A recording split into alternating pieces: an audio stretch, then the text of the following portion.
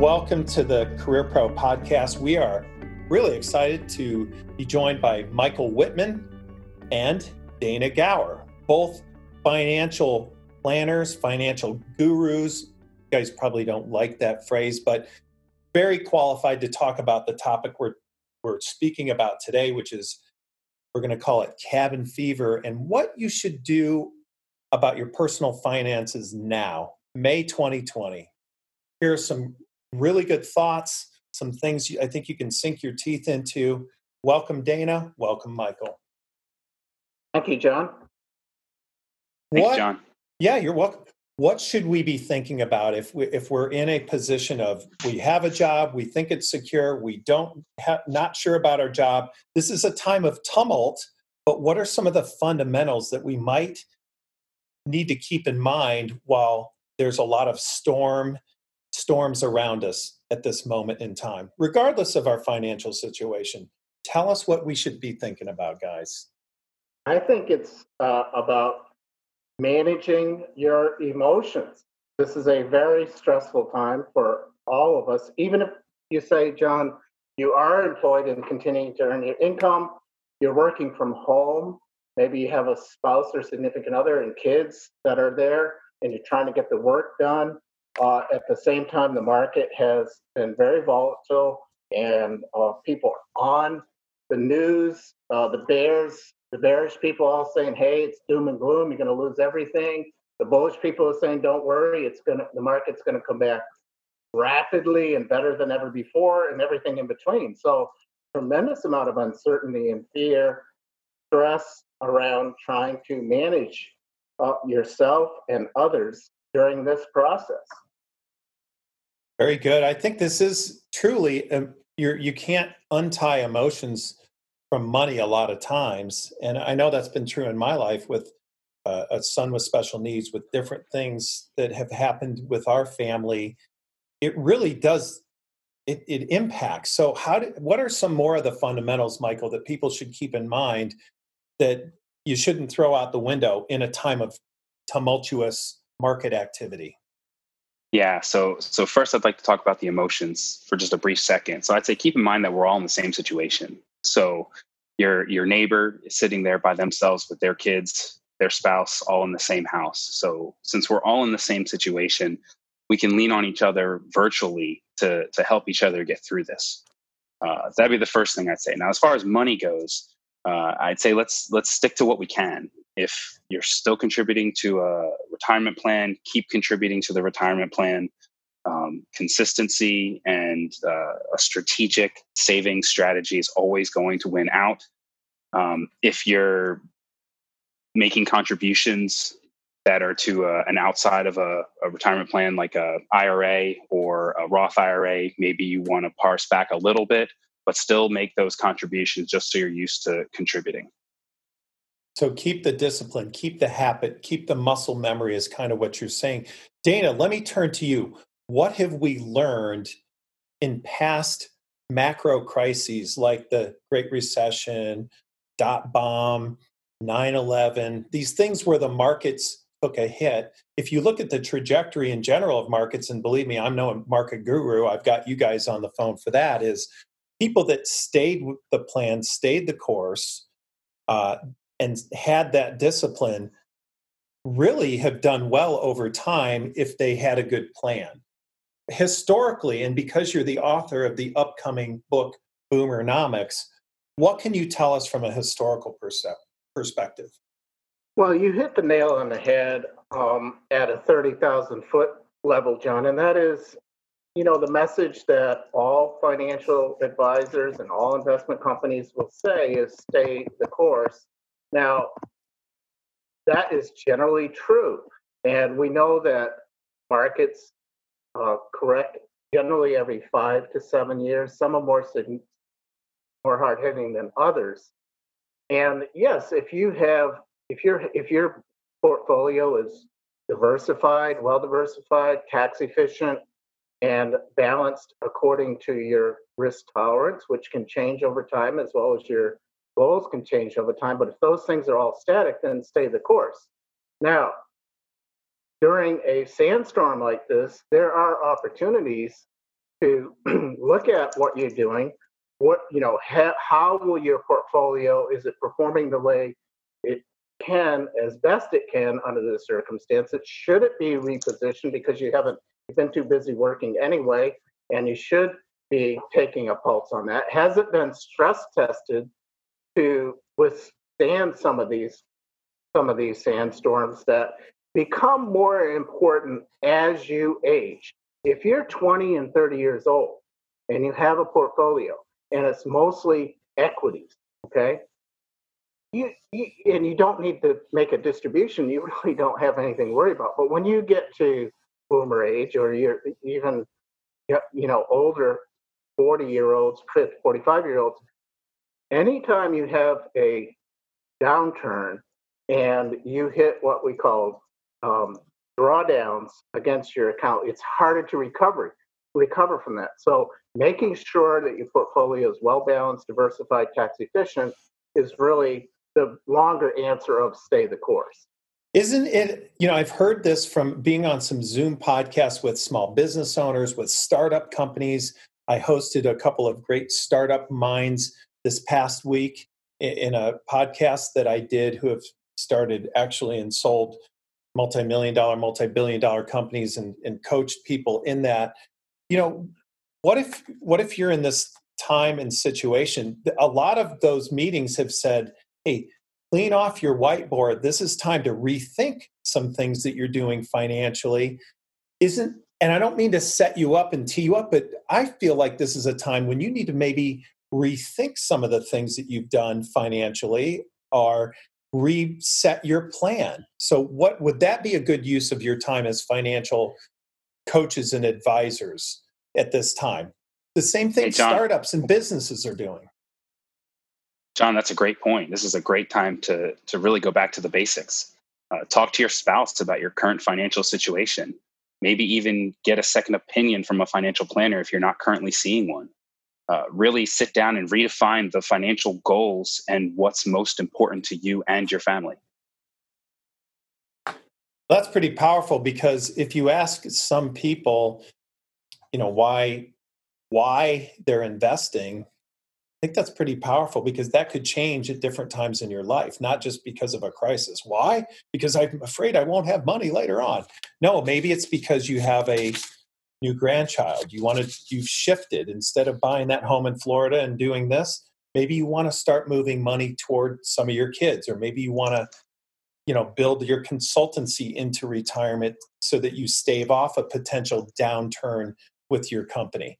All those decisions aren't the same for 30, 40, 50 years. They change, don't they, guys?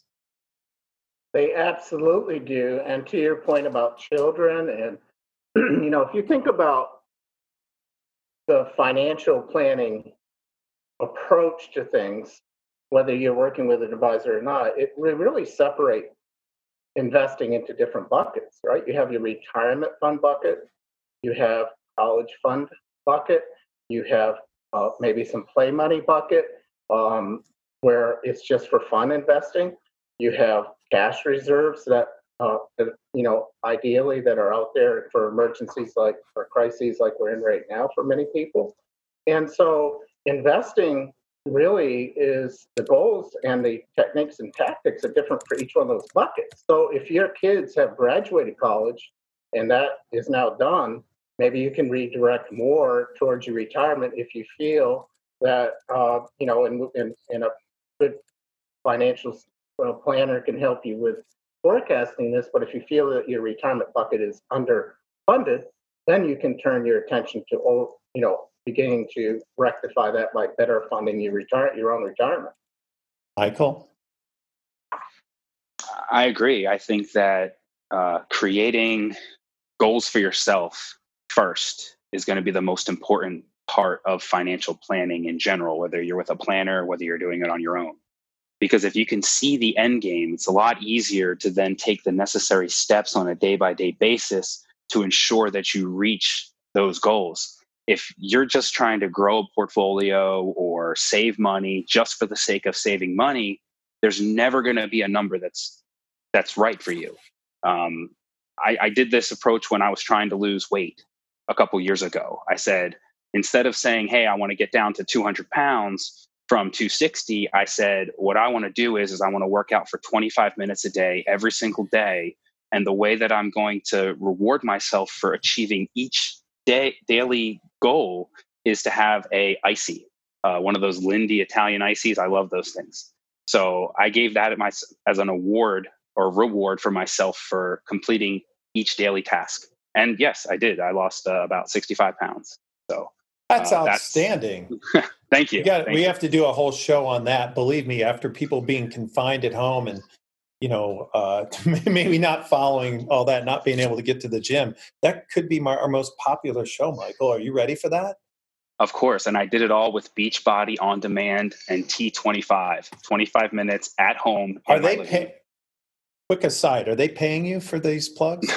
Not at all. It was. Then stop mentioning. What are you doing?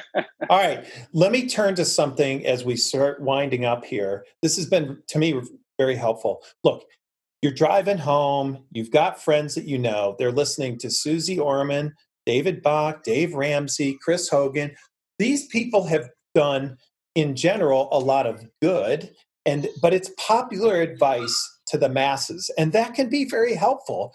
And believe me, I've heard the testimonials, and people have paid off their house and gotten out of debt. But why is it important to have a close-knit, tied into you, personal finance person, not just someone you're reading books from or you hear this story, or perhaps worst of all, you listen to one show on CNBC or something and decide, I'm going to change everything toward that. Help us with the popular knowledge that's out there, not discarding it, but why is it important to deal with someone who's really intimately understands you and your goals? I think it has to do with just that. It's what are my goals? What is the makeup of my situation? Individual versus family. As people have amassed assets, what I want to have happen to those assets now, or in the end, and so the shows that you've referred to, they do have trinkets of good information, but if you somehow hear, what sounds like good advice, but it's totally not suitable to your situation, you could shoot yourself in the foot. But if you, as Michael said, if you start, like in Boomernomics, we talk about starting with a vision. What's the vision that you have for the remainder of your life? And are you going to continue to work, or are you going to fully retire? Huge difference there. If you continue to work, is it going to be paid or unpaid? Starting with that and then setting specific goals if you haven't already in support of that vision, and then load in the finances to support it. That's hard to get clear information and direction off a radio show. True. And Michael? I would second that. I would say not every situation is the same. I'd say we all have different goals and aspirations. We think about money differently. We relate to money differently. We have different priorities. So because we all come from different backgrounds, what we need to do is sit down, take a step to work through our individual and family money issues. That's a crucial part of understanding the way that we think and feel about money. And that's how we're going to be able to reach our goals once we define them. And so what you do is represent ability to have real-time answers about being tax smart, about retirement, about how emotionally, here's what I want to do for my kids money-wise. What should I do? What would help them become more independent? How do you tell kids about finances when you're struggling, when you're not struggling? How do you get through tough times where you feel like, I don't want to talk to my financial planner. I just took a hit on some things that I did in my portfolio they didn't know about. Isn't that the time to get a hold of you? Like, it's like when there is a feeling of tumult, I just feel like sometimes people don't reach out to me as a career coach because it's like, no, this is not a good time. Well, maybe it's not, but guess what? That may be a time when you're better to able to replan, listen, reinvent, and it could be a blessing to your life. Guys, I'll let you have the last word. This has been very helpful. Well, I think, John, the analogy that Michael talked about, and it was how he remarkably lost weight by tweaking some of his techniques a little bit. But you're talking about wellness versus in the health field analogy. You talk about, being on a wellness plan versus getting sick because you don't take care of yourself well, and you end up having to go to the hospital. And either way, professional approach can help you.